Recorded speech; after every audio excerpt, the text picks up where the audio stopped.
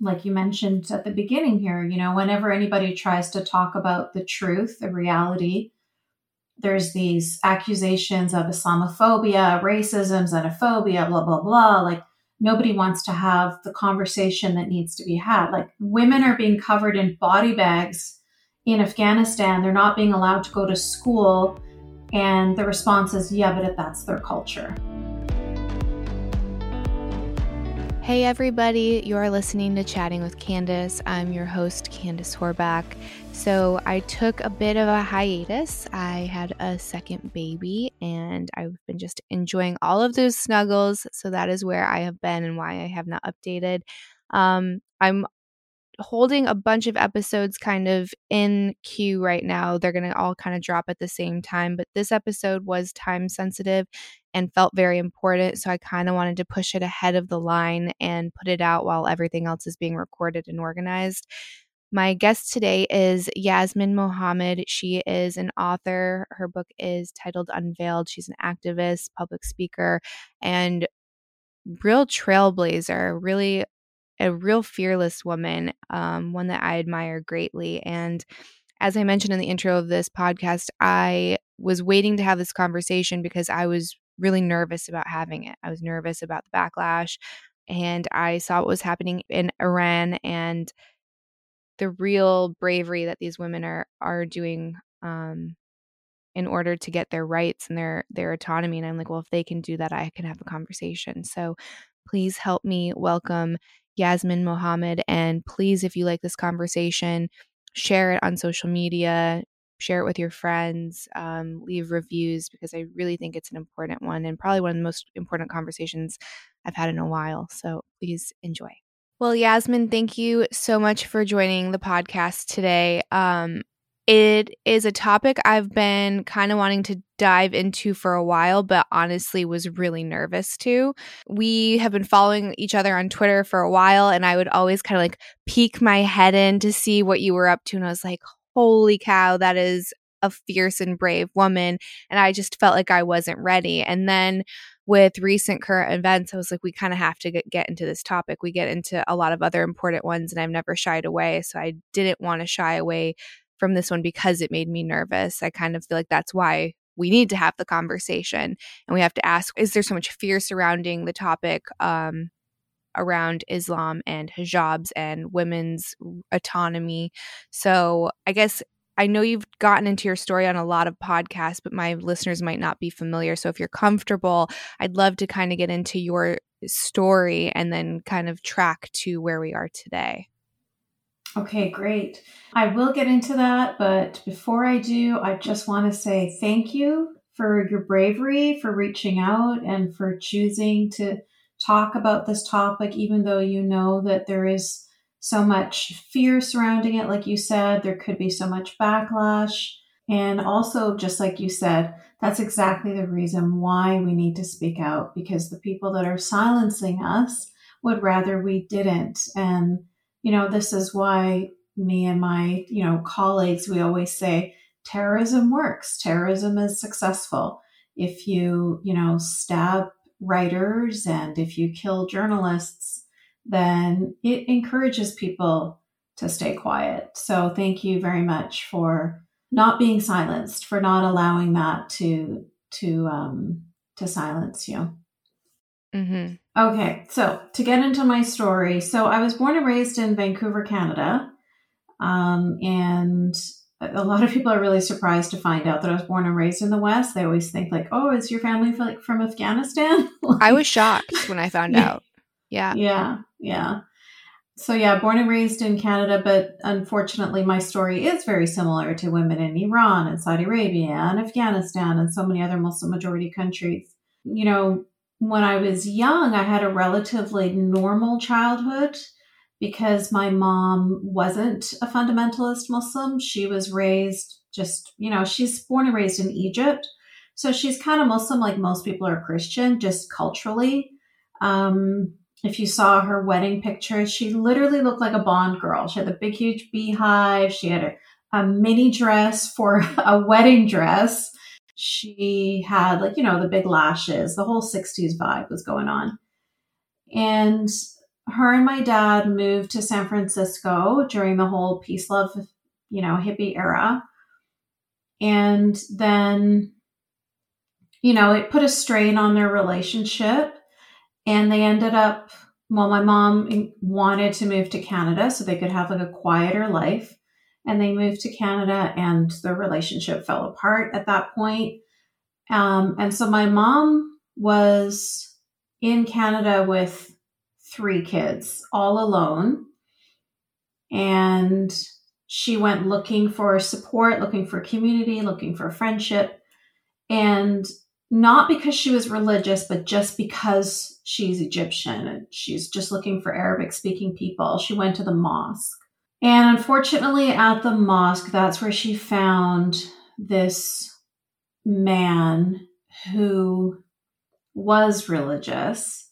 He was already married, already had 3 kids. His first wife was actually a convert to Islam, a Canadian woman who'd converted. And he took my mom on as his second wife. Now, that doesn't mean he divorced his first wife. That, in Islam, a man can have up to 4 wives. So my mom was his second wife. And there's a clear hierarchy between first wife and second wife. So first wife and first kids lived upstairs. We lived downstairs in the unfinished basement. And as soon as he entered our lives, it was like everything changed. Everything was forbidden. I was no longer allowed to have non-Muslim friends. Like up until then, my best friends were Chelsea and Lindsay, and I used to play Barbies with them all the time. Imagine telling like a 5, 6-year-old girl, you can't play Barbies with your best friends anymore. Like devastating. Can't have birthdays. Can't ride a bike. Can't go swimming. Can't, like everything. Everything was forbidden. Music. Music is haram. Music is forbidden. So all of those things were now forbidden, and all we were forced to do, all we could do was memorize the Quran and make sure we prayed 5 times a day. And that was my life. And I hated it. I hated him. I was angry at my mom for letting him into our lives. I couldn't believe that she was so subservient to him. Like he'd break her records. I remember at one point he like took all of her records. My mom used to love country music. She had like Dolly Parton and Kenny Rogers, and he broke all her records, and she just stood there and let him break her stuff. And it was such a moment for me, like, why are you letting him break your stuff? Like, why aren't you doing anything? And then he passes the records to us and says, break these because, music is from the devil. And that was the big change in my life. And then I went to Islamic school, got put in hijab, and, eventually you stop fighting because you're a kid and this is your family. And if you do fight, you get, physically attacked. He was very, verbally, psychologically, and physically abusive, and sexually abusive as well. So, and then my family, like my mom after I graduated from high school, she wanted, we went to Egypt on a family vacation, and she just she just left me there, and her and the rest, like my brother and my sister, all went home. And, when I talked to her on the phone after, like, why am I here? Why did you leave me? And she's like, well, because if you're in a Muslim country and you're surrounded by Muslims, then you'll basically stop resisting. Like, she wanted me to stop having non-Muslim friends. She wanted me to stop wanting to watch non-Muslim movies and to listen to music and to basically live like everybody else around me. She wanted me to stop resisting. She wanted me to just submit, which is the definition of the word Islam, submission. And when I was in Egypt, they tried to get me married off to my second cousin. And I was able to maneuver my way out of that and get back to Canada, where she had chosen for me another man who she said, quote unquote, was strong enough to control me. And so she chose a terrorist, a member of Al-Qaeda. And it was the marriage, as you would imagine, right? Like all the abuses from my childhood just continued, just with a different man. My mom letting it happen the same way she did when I was a kid. There was really, it was just a continuation. And then I had a daughter with him, and that's what made me find the strength to get away from him, to protect my daughter. I didn't want her to live the same life that I had just lived. And through a series of honestly, if not for the flutter of a butterfly's wing, I wouldn't be sitting here talking to you today. So I detail it all in my book, but I was able to get myself and my daughter out of there and go to university and start my life. I'd say over again, but it wasn't even over again. It was start my life for the first time. Mm-hmm. And and so I stayed quiet for many years because the punishment for leaving Islam is execution, and that can be carried out by any believing Muslim. It doesn't have to be any kind of state authority or anything. So my mom had already threatened to kill me when I took off my hijab. So my daughter and I just moved a lot, changed our names, stayed as quiet as possible. I knew he was in prison in Egypt, so that was really good. I felt safe enough. But, he's Al-Qaeda. He's a huge network. I didn't know who he was going to send after me. So we still had to be careful. Yeah. And then I finally, after about 15 years of leaving the religion, I finally decided to start writing my book, essentially because I saw that, like you mentioned at the beginning here, whenever anybody tries to talk about the truth, the reality, there's these accusations of Islamophobia, racism, xenophobia, blah, blah, blah. Nobody wants to have the conversation that needs to be had. Women are being covered in body bags in Afghanistan. They're not being allowed to go to school. And the response is, yeah, but that's their culture. Mm-hmm. Absolutely insane. And so, whenever anybody tried to speak up, I'd be hearing things like, oh, you're just a white American man. What do you know? Straight white male, this and that. And so I thought, well, here I am, brown-skinned Arab woman, and I'm going to say the same thing and make it harder for people to scream me down. They still do. But, I was going to ask, do you feel like you get dismissed as often? So I've listened to your podcast with Sam Harris, and one of the things that I think is amazing about him is he doesn't let people tell him what conversations he can and can't have just because of who he is and his immutable characteristics. He's like, yes, I'm a straight white man, but I'm still allowed to be educated in these topics and have, very well-rounded opinions. And I'm just curious, they don't have that weapon to knock you down. Like you said, you're brown, you came from the religion. When they have this discourse with you, what is their rebuttal? Because they can't really straw man you like they can someone like me or someone like Sam Harris. They still find ways. They'll say, you're an Uncle Tom, you're a native informant. They tell on themselves, really, because they show their own bigotry, their own racism when they talk to me that way. I've actually never in my life have I been called a sand N-word by somebody from the conservative right or the supposed where the racists are. Mm-hmm. But I've been called that from the left many times. Mm. So it's really interesting to see,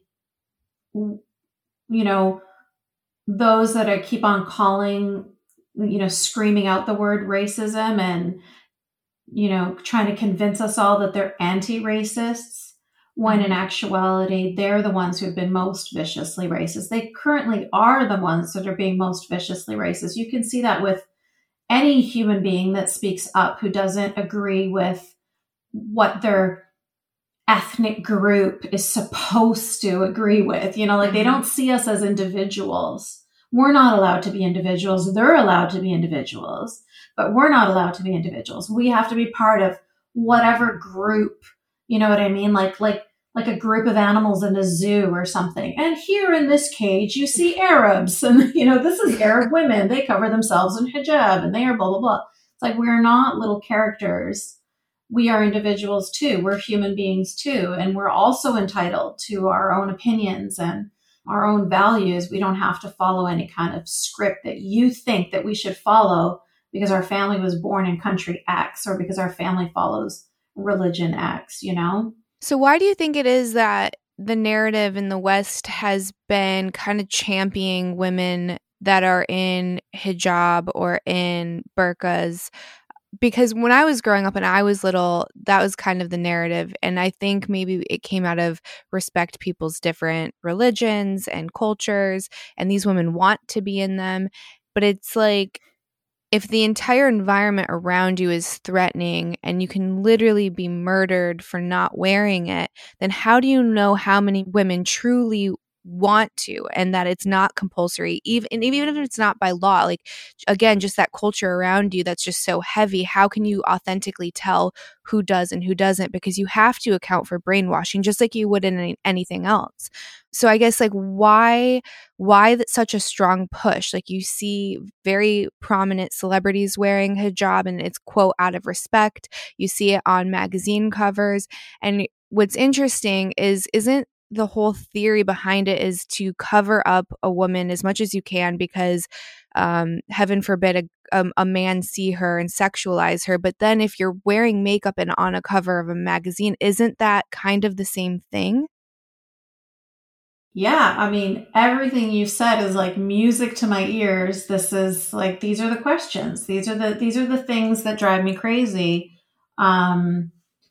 These are the questions I'd love answers to as well. The same group of people who would, be front and center screaming against seeing these kinds of things, girls, Christian girls in fundamentalist cults, like Mormon girls, part of FLDS or something like that. They would be screaming against these things, right? The Westboro Baptist Church, yada, yada, yada. But when it comes from an Islamic context, suddenly their brain doesn't work anymore. Suddenly when they see, like I mentioned, little girls in Afghanistan not being allowed to go to school unless they're covered head to toe, they say that, oh, that's fine. We're okay with that. Little girls being forced into marriage when they're 9, 10, sometimes 7, 8 years old. Oh no, that's their culture. The wonderful thing about, there's obviously this revolution in Iran is bloody and it's atrocious, but it's been, it's kind of like shoving in their faces. Finally, like, these women are burning their hijabs in the streets in front of the IRGC, who are standing there waiting with guns and bullets. They couldn't have made it more clear to the world how much they hate this thing that has been forced on their bodies their whole life. They couldn't be more clear to the world that this is not a choice, that it is forced upon them. And like you said, yes, it's brainwashing is a huge part of it, but also what we talked about at the very beginning of this conversation, fear. Women are afraid. It's not just in Saudi Arabia or in Afghanistan or in Pakistan or in Iraq where women are killed. They're killed in the UK, in the US, in Canada, in France, in Sweden, in Germany. We're killed all over the world if we disobey. And, it's not even like there was those 2 girls in Texas that were killed by their father that shot both his daughters. It was because they wore jeans. You know what I mean? It was like there was a young girl in Canada that was, her father broke her nose, punched her in the face and broke her nose when he found out that she was texting with a boy. Another girl in Canada was killed by her father and her brother when she refused to wear the hijab. Like, we don't even have to do anything other than say, this is my body and I want to dress a certain way, or I want to be friends with this person. Like, we don't have any kind of personal autonomy whatsoever. And if the girl tries to do the most minuscule independent act, she's killed for it. And we see this happening all around us. I mean, I went to Islamic school. I've had like every summer there was girls that would go to Pakistan or go to Fiji or go to Indonesia or go to whatever and then not come back again. They were married off. They were killed. They're, a bump in their family's backyard in Canada. I don't know. Nobody knows. But this is what we live with, right? Like that fear hanging over us. Everybody's heard of honor killings. Everybody's heard of honor violence. It's not so much a part of your like everyday life though, like it is a part of your everyday life when you're growing up as a Muslim girl. You know that you will be killed if your family finds out anything, whatever it is, that you took off your hijab when you went to school, that you have a boyfriend, that you took off the skirt and you decided to wear jeans instead, like the tiniest, stupidest like infractions. So, so that's why they say, I like this hijab. It's my choice. I want to wear it. They don't want to be seen as, they don't want the world to know that they're so disempowered that they can't even decide for themselves what to put on their own bodies. It's humiliating. I used to do that. I used to say, yeah, it's my choice when people ask me, because what's the alternative? Yeah. Admit to them, like that's humiliating. That I wouldn't even admit that to myself. And then probably dangerous. That this is my life, And so you lie to yourself and you lie to others. And when we talk about in the West, that's one thing, and it's difficult. But like you mentioned, there's countries where it's like law enforcement are even keeping these women in line as well, like religious police forces. So that's why you don't hear their voices. It's not because they like it and they're happy and they want to wear it. It's because they are threatened with death to keep their mouths shut or to say what needs to be said, what they were told to say. Yeah, it's really interesting. A couple things. So one of the main arguments is people say that this is such a small percentage and it doesn't accurately represent all Muslims and Islam in general, and that these are the radicals. And then I was watching something that said that's actually not the case based off of polling. It's something like conservatively 20%, which is a lot because it's like the number two religion in the world, number one religion in the world. So we are also acting like this group is a minority when it's absolutely not. And then if you take in that large number, even if it's just 20%, that is a lot of people with really bad, really dangerous ideas. And I don't know what the solution is. I hate like sitting here and talking about a problem and not having any idea, but I think it begins with being honest. Like I know that for sure. I'm not a politician. I don't know my way around law reformations or geopolitics. I'm just a concerned woman. And I see feminists that complain about something like, being misgendered, but then I see someone get killed because of a tiny piece of hair and they don't speak up on that. So I'm like, well, we're living in the upside down right now. And all I can do is, I guess, have a conversation with someone like you who is a lot more informed than me. And hopefully, like you said, a butterfly flaps its wings and something can happen if we all collectively do this. Yes, absolutely. So true. And it's so meaningful. Like, I don't want you to diminish in any way the fact that you're doing this. Like what the Iranian women are saying is, be our voice. That's the statement that they keep repeating. Be our voice, be our voice, be our voice. And we have all sorts of other hashtags like let us talk. They're all around the same sort of idea of like, we're trying to tell our stories. We're trying to tell you how we feel. We're trying to tell you our experiences, our authentic voices from a woman of color. Like, isn't this what you're supposed to value? Mm-hmm. And nobody wants to hear our voices. They want to just follow this narrative that they have in their head of Islam as a religion of peace and whatever other kind of propaganda has been sold to them. They have bought it hook, line, and sinker, and they do not want to let go of this. And they do not want to see the reality in front of their face. So it is so incredibly meaningful when somebody does listen to us and somebody does hear us and somebody does share our stories and share our voices. And, the truth is, Candace, we get silenced so much from our own communities. As I just mentioned to you, like, they want to kill us. They hate, like, women are hated already in this society, in this culture, in this religion.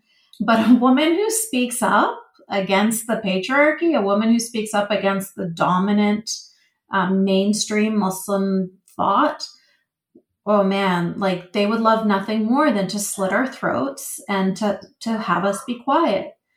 And so, because we're already being silenced on one end, to be silenced in the Western world, where free speech and free expression are supposed to be so meaningful here too, like to be silenced on both ends is devastating. It's not just a betrayal of us, but it's a betrayal of your own Western values too, like it's a betrayal of feminism. It's a betrayal of freedom of speech. It's a betrayal of liberty. So it is so important to allow us to share our stories and to hear us when we try to tell you our experiences. So, just, I guess, thank you again. Well, with that being said, so with all the protests that are happening, I saw the New York Times had an article that was saying, well, the real reason that these women are protesting and the underlying factors are because of a slipping economy.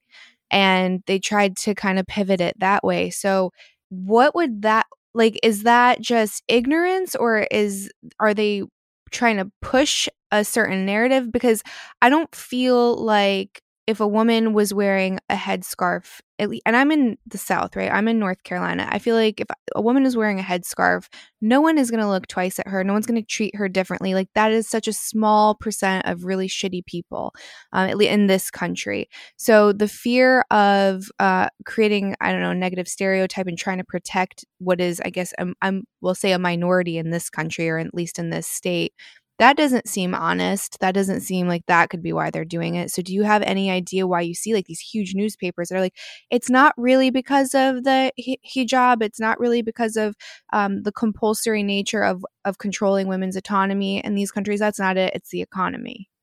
Yeah.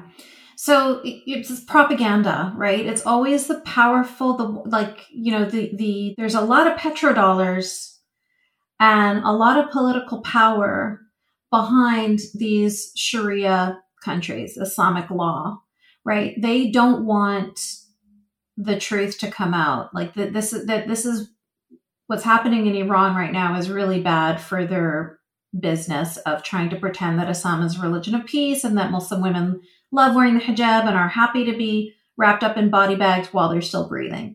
So when you see those kinds of headlines, that's them parroting the propaganda.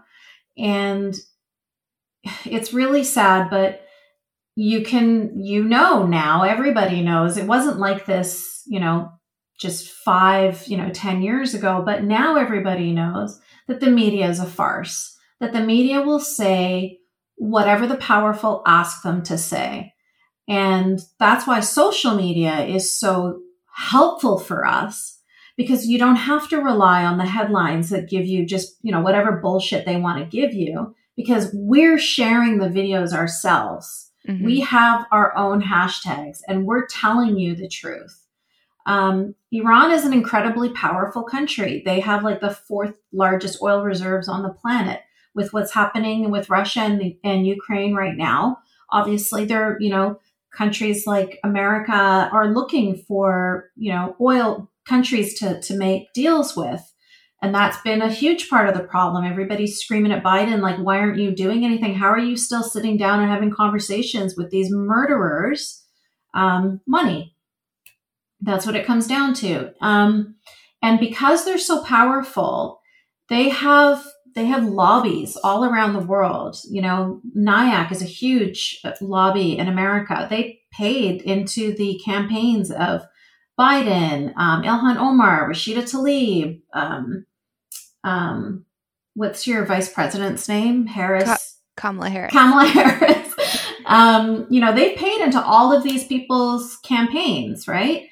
They are massive and powerful. And so when they want the media to say a certain thing, the media will say a certain thing. If they want to deflect, I mean, it's the Islamic Republic of Iran. It's a hijab, which is an Islamic religious misogynist clothing that's forced on women based on Sharia law, which is Islamic law. Like, how can you possibly say this has nothing to do with Islam? It's literally everything to do with Islam.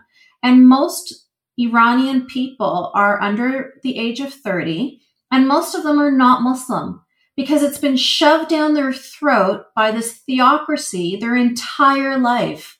And so, of course, they hate it. And they don't want anything to do with it. In fact, there's one of the things I do is I work with this coalition called the Clarity Coalition. And we're a group of, Muslims, ex-Muslims, Christians, Jews, atheists, like everybody. We all come together and we join forces as a coalition against Islamist propaganda. And I was just at a conference last week where I was sitting with an imam from France. His name is Imam Hassan Shalgoumi. He's an imam that deals with death threats all the time because he speaks out against anti-Semitism. He speaks up for women's rights. They hate anything to do with Islam so much that this imam went to an Iran protest and he's trying to support the Iranians, but because he's dressed like imam, they're like an imam, right? They're like, get out of here. We don't want anything to do with you. And he's like, I support you. And they're like, get out. They just want nothing to do with him because he's wearing the like imam garb, and they just hate anything to do with religion. And I was like, it's not personal, but you got to understand, like, they fucking hate your religion. And he's like, yeah, I understand. I get it. And so it's like that. It is very much against Islam. And I would encourage you to look at the social media of actual Iranian people, listen to their voices. There's so many of them. There's so many Iranian Americans, Iranian Canadians, Iranians in France, Iranians in Belgium, that are speaking up for their compatriots in Iran because, of course, they keep shutting down the internet over there. And they're telling the truth. So listen to their voices. Just forget like New York Times or whatever else, legacy media that we used to think were telling us the truth. They're not. They're telling us whatever their lobbyists want us to hear.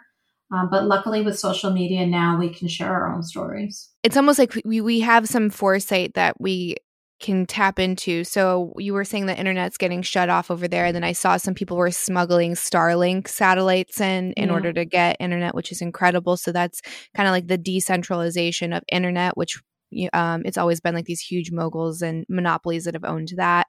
And then decentralization of information, which is social media now. So we used to have like 3 networks or maybe even 2. And then it kind of all spikes out after that. But now we have social media and you're like, no, this young woman lives there. This is her story. She's live streaming it. There is no misinterpretation. So that's kind of, I don't know, the beautiful thing about where I see the future going is like these really big inflated things starting to get broken down. And I think that's the same with a lot of religion too. Like we've had, a handful of religions and now people are kind of creating like their own beliefs and like doing the research themselves or, meditating themselves or maybe being agnostic or atheist or whatever it is, but it's like you get to choose. You can like custom curate the life that you want. And I'm hoping that the women over there have that opportunity because I did. And I think you've brought this up and so have so many people. It's this idea that this moral relativism and it's good for this is fine for me and that's fine for them because they're over there. And I've heard you say, well, if this little girl wasn't brown, if she was, blonde hair, blue-eyed, and she was Christian and they were doing this, would this still be okay? And I wish I wrote the statistics down, but it was something, it was alarming, and I'm sure someone else could look this up unless you might know. I need a producer for this.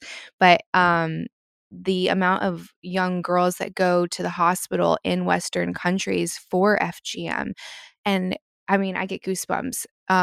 Like that's horrifying, and that's clearly illegal in the countries that it's happening, but no one's doing anything because we have this moral relativism. We're like that's their culture. Like, no, who are we to pretend that that's not okay? That's not universally wrong. Yeah. I don't know. Do you have those numbers, like a rough number, or no? I was just watching it yesterday. I saw a statistic once that was so insane. I couldn't believe it, but it was like once every hour in the UK. Whoa. Yeah. And what's important to note too is that those are only the girls that have complications. The girls that have complications are the ones that end up going to the doctor, end up going to the hospital. That doesn't even give you the numbers of girls that it has happened to.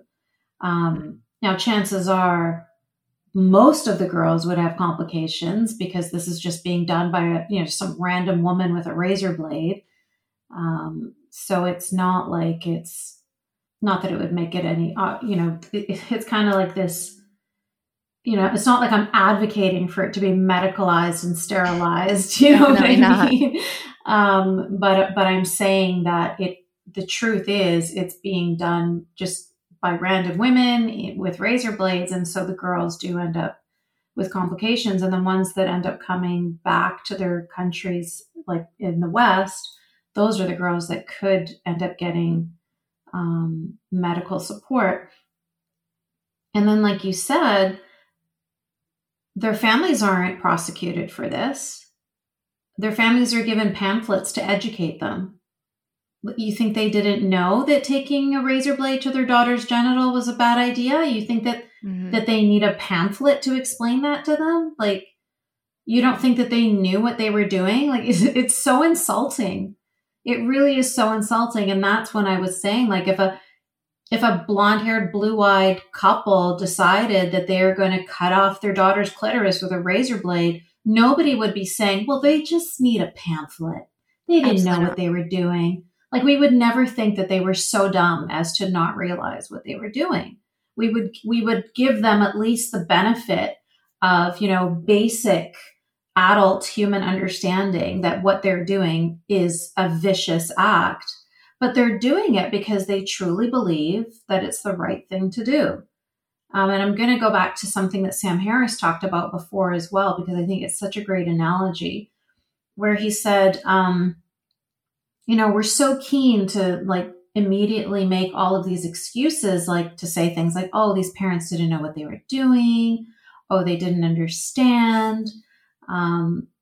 But if a Jehovah's Witness couple decided not to give a blood transfusion to their little girl, knowing that she would die if she didn't get a blood transfusion, and they still decided not to do it, we would understand the thought process there.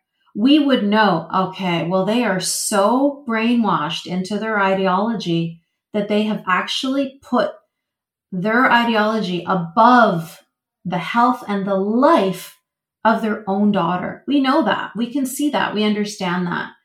But when it comes to somebody Muslim doing something similar, we have all of these excuses. And like you said, all of this relativism, whether it's moral relativism or cultural relativism, which is just a fancy way of saying bigotry. Bigotry of low expectations is a phrase that that George Bush Jr. said at one point, and it was like, it's so perfect. That's exactly what it is. It's the bigotry of low expectations. They look at Arabs or Muslims and they're like, oh, they're just poor little brown folk. They don't know any better. Let's just give them an educational pamphlet. No, you put them in prison and you let the rest of their community know that this is what happens when you mutilate your daughter's genitals. And that's a deterrent. A pamphlet is not a deterrent. And it also shows us exactly how cheap these girls are to, whether it's, British society, Canadian society, American society, any society that's not willing to prosecute these parents and to come down hard with them, is saying, that they don't really value the life of this girl, that she's really not that important. And the fact that she's damaged for life is, too bad, so sad. She happened to have been born in the wrong family from the wrong religion and the wrong culture. Yeah, and that's the interesting thing too, is one of the talking points that gets repeated over and over is that Islam is a religion of peace and love.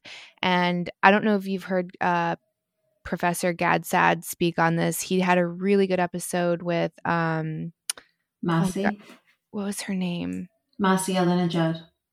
No, the one I listened to was what something bin Laden. Her last name. Noor bin Laden. Yeah. It was great. It was probably 2 years ago now, but it was a really great episode. And I guess he also is Arabic, like he speaks Arabic and he can read it for what it is. And he was breaking down points in the Quran. And he's like, no, it verbatim says this.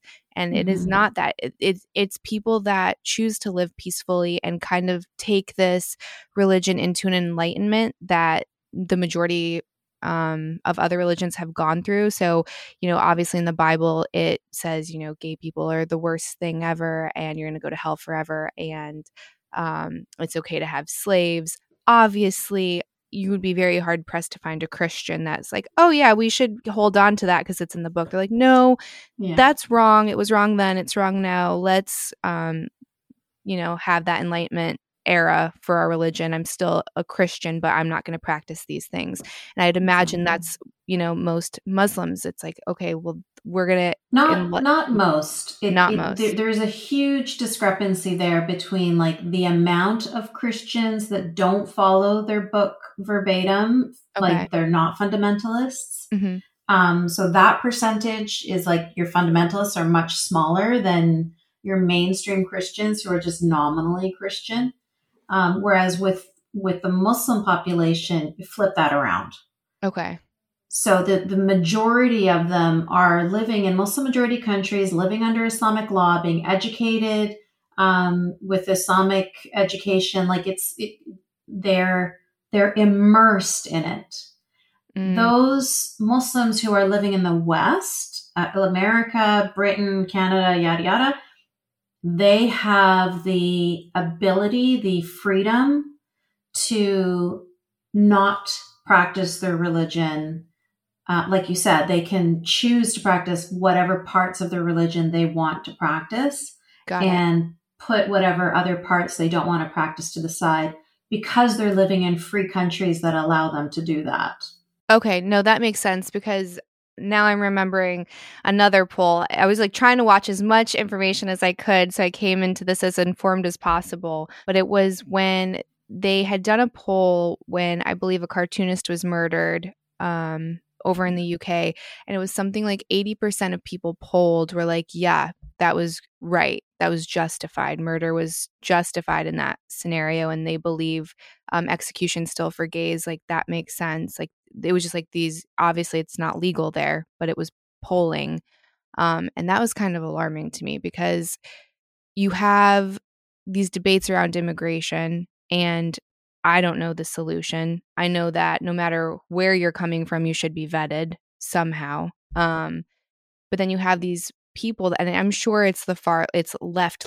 It's not, I don't want to just generalize the entire left because I know that's not the case, but there is a portion of the left that is like absolute open borders, no screening, like we should just open our borders to everyone with open arms. And I'm like, well, that doesn't make sense either because when you see these polls, that's pretty scary because that's not our beliefs in the West. Like we believe in freedom of expression, freedom to love who you want to love, freedom over your body. Like these things are important to us. And if you have too many people coming in that don't believe those things, I worry how long until that shifts because nothing is permanent. It's the majority rules or the mob rules. So you do have to say, like, if you want to be here, you have to agree on our values, just on a basic level, right? Respect for other people's autonomy, essentially.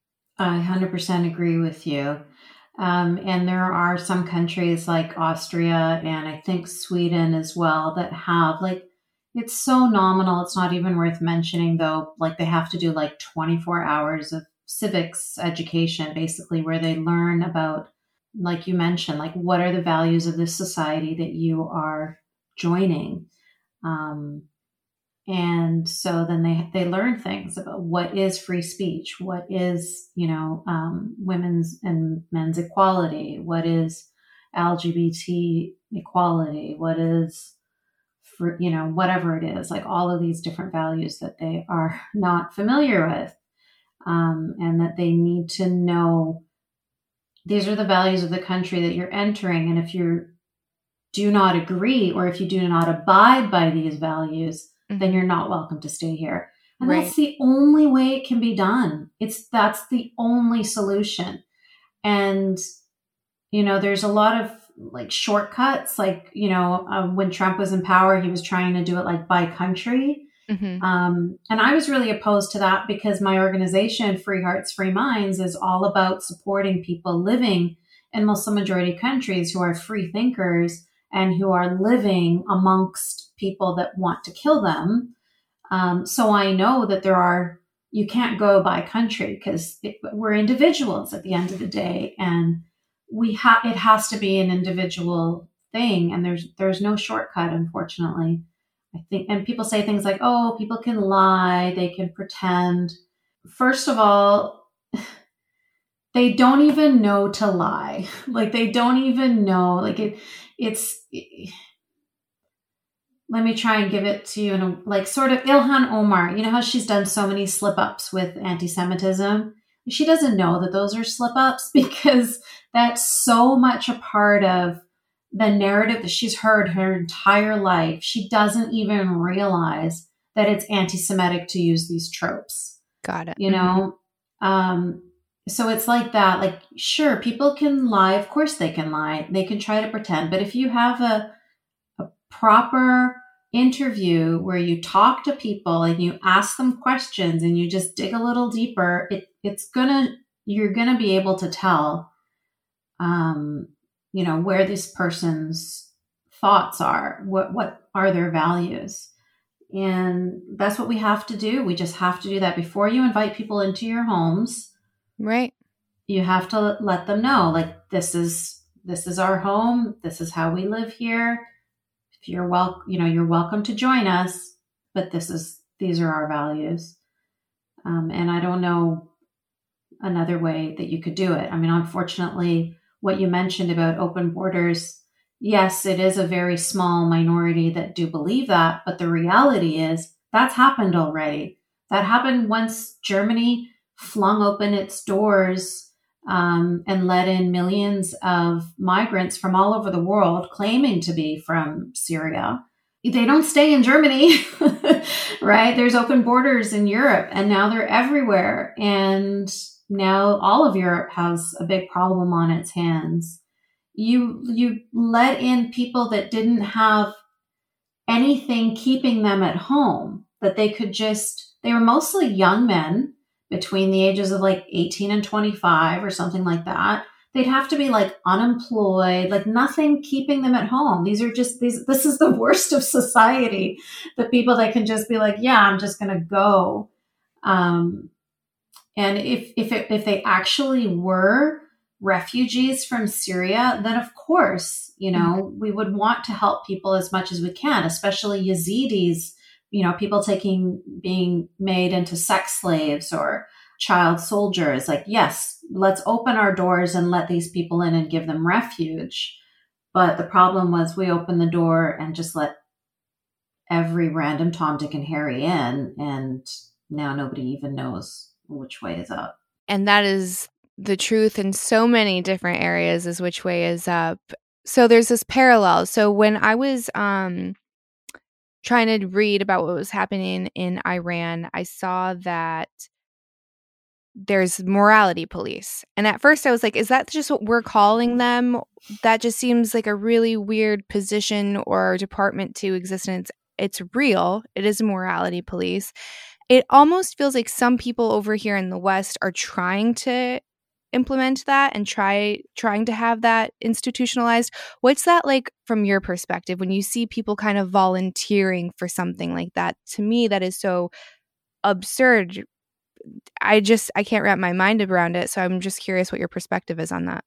You mean about the morality police in Iran, or you're talking about here? Here, in like a sense, it's obviously not official like it is over there where you're getting arrested and murdered for it, but it's almost like you have people trying to facilitate that online in social spaces.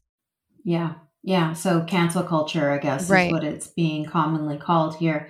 Yeah, I have such a low threshold for that, to the point that when, you know, in Canada, people were really policing each other over COVID like crazy. Like, can you lift up your mask, please? Like, this isn't exactly 6 feet. Like, oh God, don't let your dog touch my dog. And it was just like insane.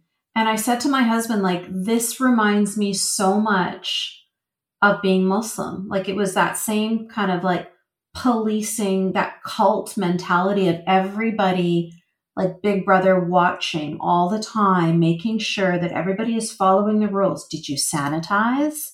Did you, you know what I mean? Like, it was just so overbearing, so controlling. And I feel the same way about any of these policing, obviously, policing of people's language. Mm-hmm. I mean, some of that policing of people's language is just, it's just ridiculous. Like, people are being canceled for using the word idiot because it's ableist. Like, who's making these decisions and who is allowing this stuff? Like, there was at one point, like Bed Bath and Beyond had these black pumpkins for Halloween, like black jack-o'-lanterns. Mm-hmm. And they got a random message from somebody saying this is blackface on a pumpkin. Oh my gosh. And so they issued an apology and they took it off the shelves. And I'm like, this is on you, Bed Bath and Beyond. This is on you for like listening to a stupid person and then feeding their stupidity, like empowering their stupidity by saying, oh my gosh, we're so sorry, we're going to take it off the shelves. Like, no, you don't. You do not respond like that to madness.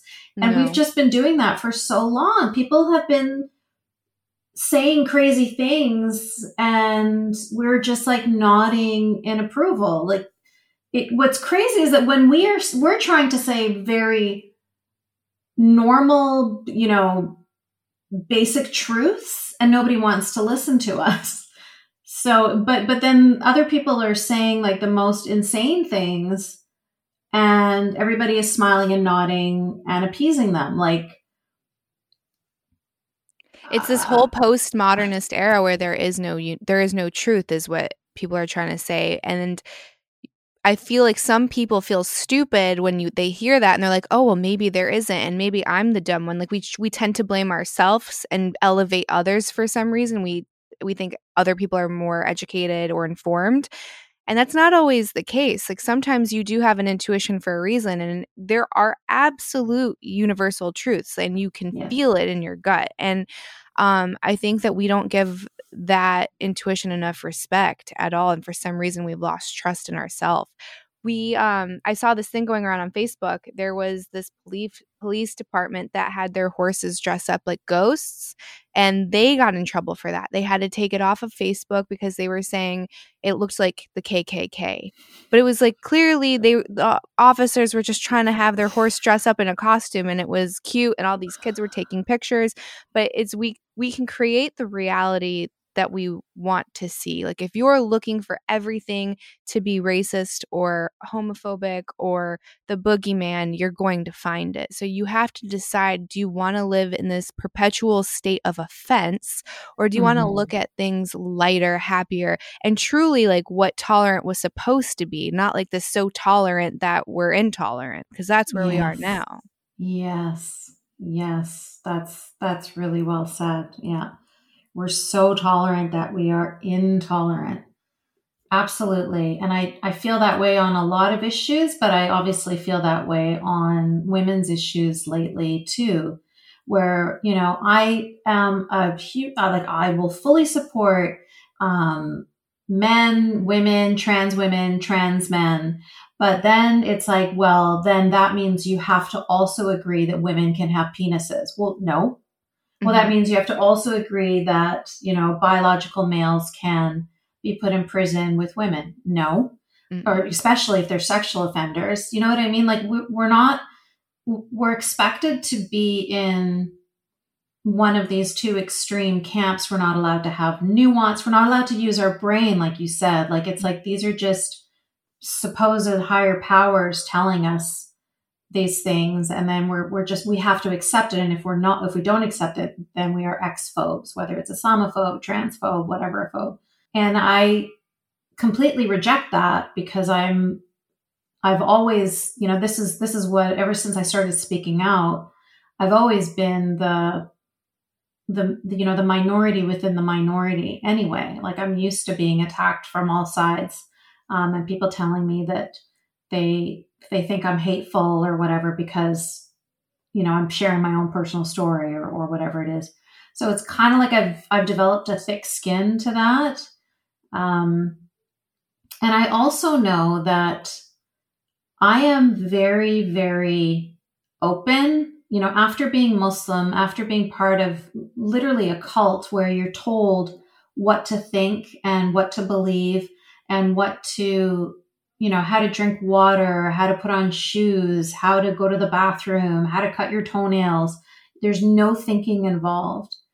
And so I have spent a lot of my life thinking and looking at things from every angle and not expecting to find the answers in a book, but in many books and in many different places and many different conversations, and always staying open to my opinion changing depending on the evidence that's put in front of me. And so it's so insulting to me when somebody tries to convince me that I need to agree to some ridiculous statement that they're making when I've done my homework and I'm very clear about where I stand. I mean, sometimes it doesn't even have to be done my homework. Like women don't have penises. I can say that. Right. You can ask a kid in preschool. Maybe now on Twitter, on Elon's Twitter, you can say that. But a couple weeks ago, you could not say that. Yeah. Like it's just, that's not diminishing trans women in any way. That's just saying trans women are trans women and women are women. And, a lot of people have now brought that into the Iran issue as well, with like Iranian women can't opt out, because I think it was like Eddie Izzard, or I can't remember who, some popular musician from the 80s was saying something like, I put on heels and I'm a girl, and I put on flats and I'm a boy. And I'm like, well, isn't that nice? You know what I mean? Like, oh, so I guess I was a boy today because I was wearing flats. I had my Converses on. So you can't opt out of who you are. Iranian women can't opt out of being a woman, that suddenly the religious police or the morality police aren't going to throw them in prison over hijab. Like women have so many obstacles and so many atrocities that happen to us simply because we were born women, and we have our own sex-based violence. Mm-hmm. And it's incredibly like dehumanizing to diminish that and pretend that womanhood is just a feeling or just a pair of shoes. That has to be one of the worst things to hear from someone in your position, is that, sex and gender are a social construct. Because I would be like, if it were that freaking simple, then all of these women wouldn't be in danger. All of these women would have a choice, because they would wake up in the morning and say, well, I identify as a man or non-binary, so these rules don't apply to me. You can't put me in jail. I'd be like, how dare you? Mm-hmm. Mm-hmm. Mm-hmm. Yeah, they can't opt out of these things. That's like, why are we pretending that the sky isn't blue? Do you know what I mean? Like, it's insulting our intelligence. That has to be one of the most infuriating concepts from someone in your position, because again, we're not acknowledging that biology is real. Like, sure, your gender expression is absolutely a spectrum, 1000%. I think anyone that disagrees with that, like, they are bigoted, right? Like women have to be hyper feminine. Like, absolutely not. You can be as Exactly. butch as you want to be. Exactly. But the fact that biology is real and that you are born man or woman and that's how you are going to die, we need to agree on these basic pillars of reality. Otherwise, how do we even begin to have a conversation beyond that? If we can't agree on like the fundamental principles of like, this is biology, how do you get into philosophical conversations? And maybe that's the whole point. I don't know. Like if you were to put a tinfoil hat on, like maybe that's the whole point, is if we confuse people on all of the basics, then they can't ever elevate past and beyond that. It's very Orwellian, isn't it? It's very war is peace, freedom is slavery.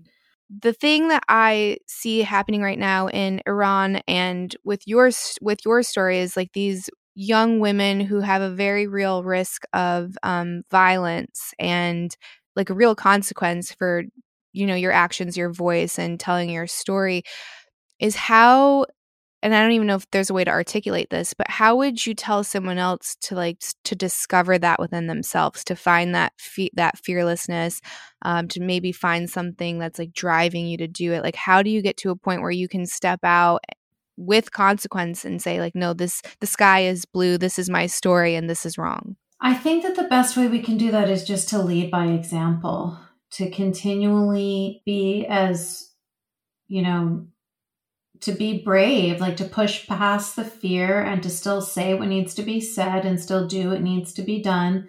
And that will encourage others. It's hard to be at the pinpoint. It's hard to be in the first, on the front lines. But the more of us that are out there, the safer it is for the rest of us.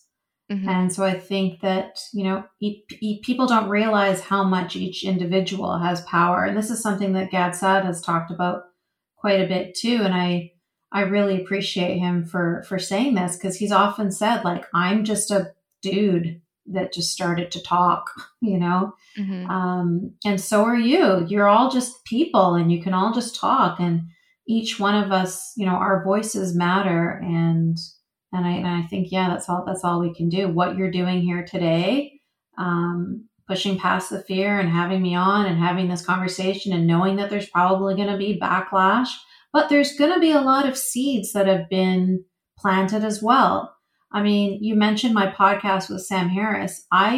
No exaggeration, I got thousands of emails, and I still get them because every time he reposts it, I get thousands more.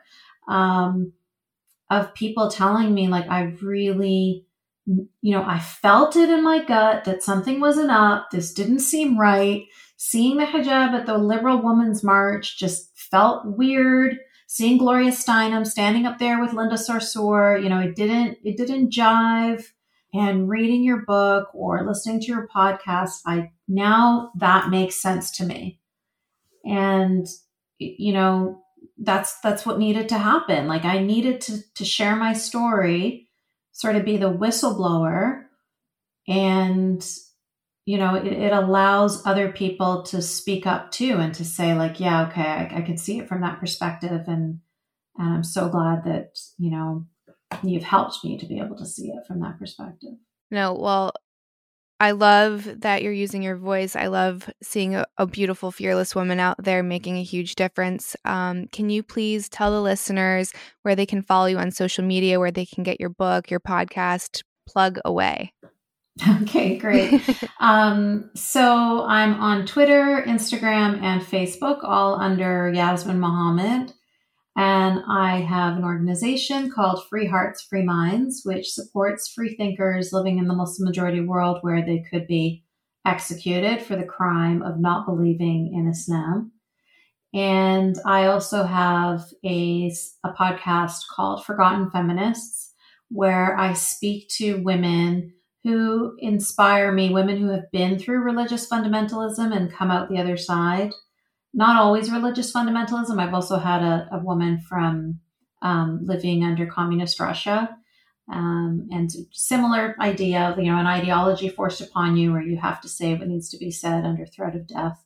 So women that have overcome And that is a great podcast to feel A, motivated by these women and their stories, and B, to get a sense of how common our stories are and how interwoven our stories are. People like to say this is all culture, but you're going to hear stories from women in Denmark, in Somalia, in Kenya, in Egypt, in Saudi Arabia, in Canada, in America, and we're all talking about the exact same thing because we all suffered under the same misogynist religion. Well, I'll make sure I have all of that in the show notes too for everyone. So if you want to check it out, thank you so much, Yasmin, and I hope to talk to you again soon. My pleasure. Thank you so much, Candace. Thank you so much for listening to this episode. As I mentioned, it's going to be a little while until I drop all of my new episodes. I'm kind of trying to record like 10 and then doing a big release at one time. But you can listen to past episodes. If you did enjoy this conversation, please share it with a friend, 2, 3, social media, leave a review. The more ears or eyes, the better. And I will see all of you soon. Thank you so much.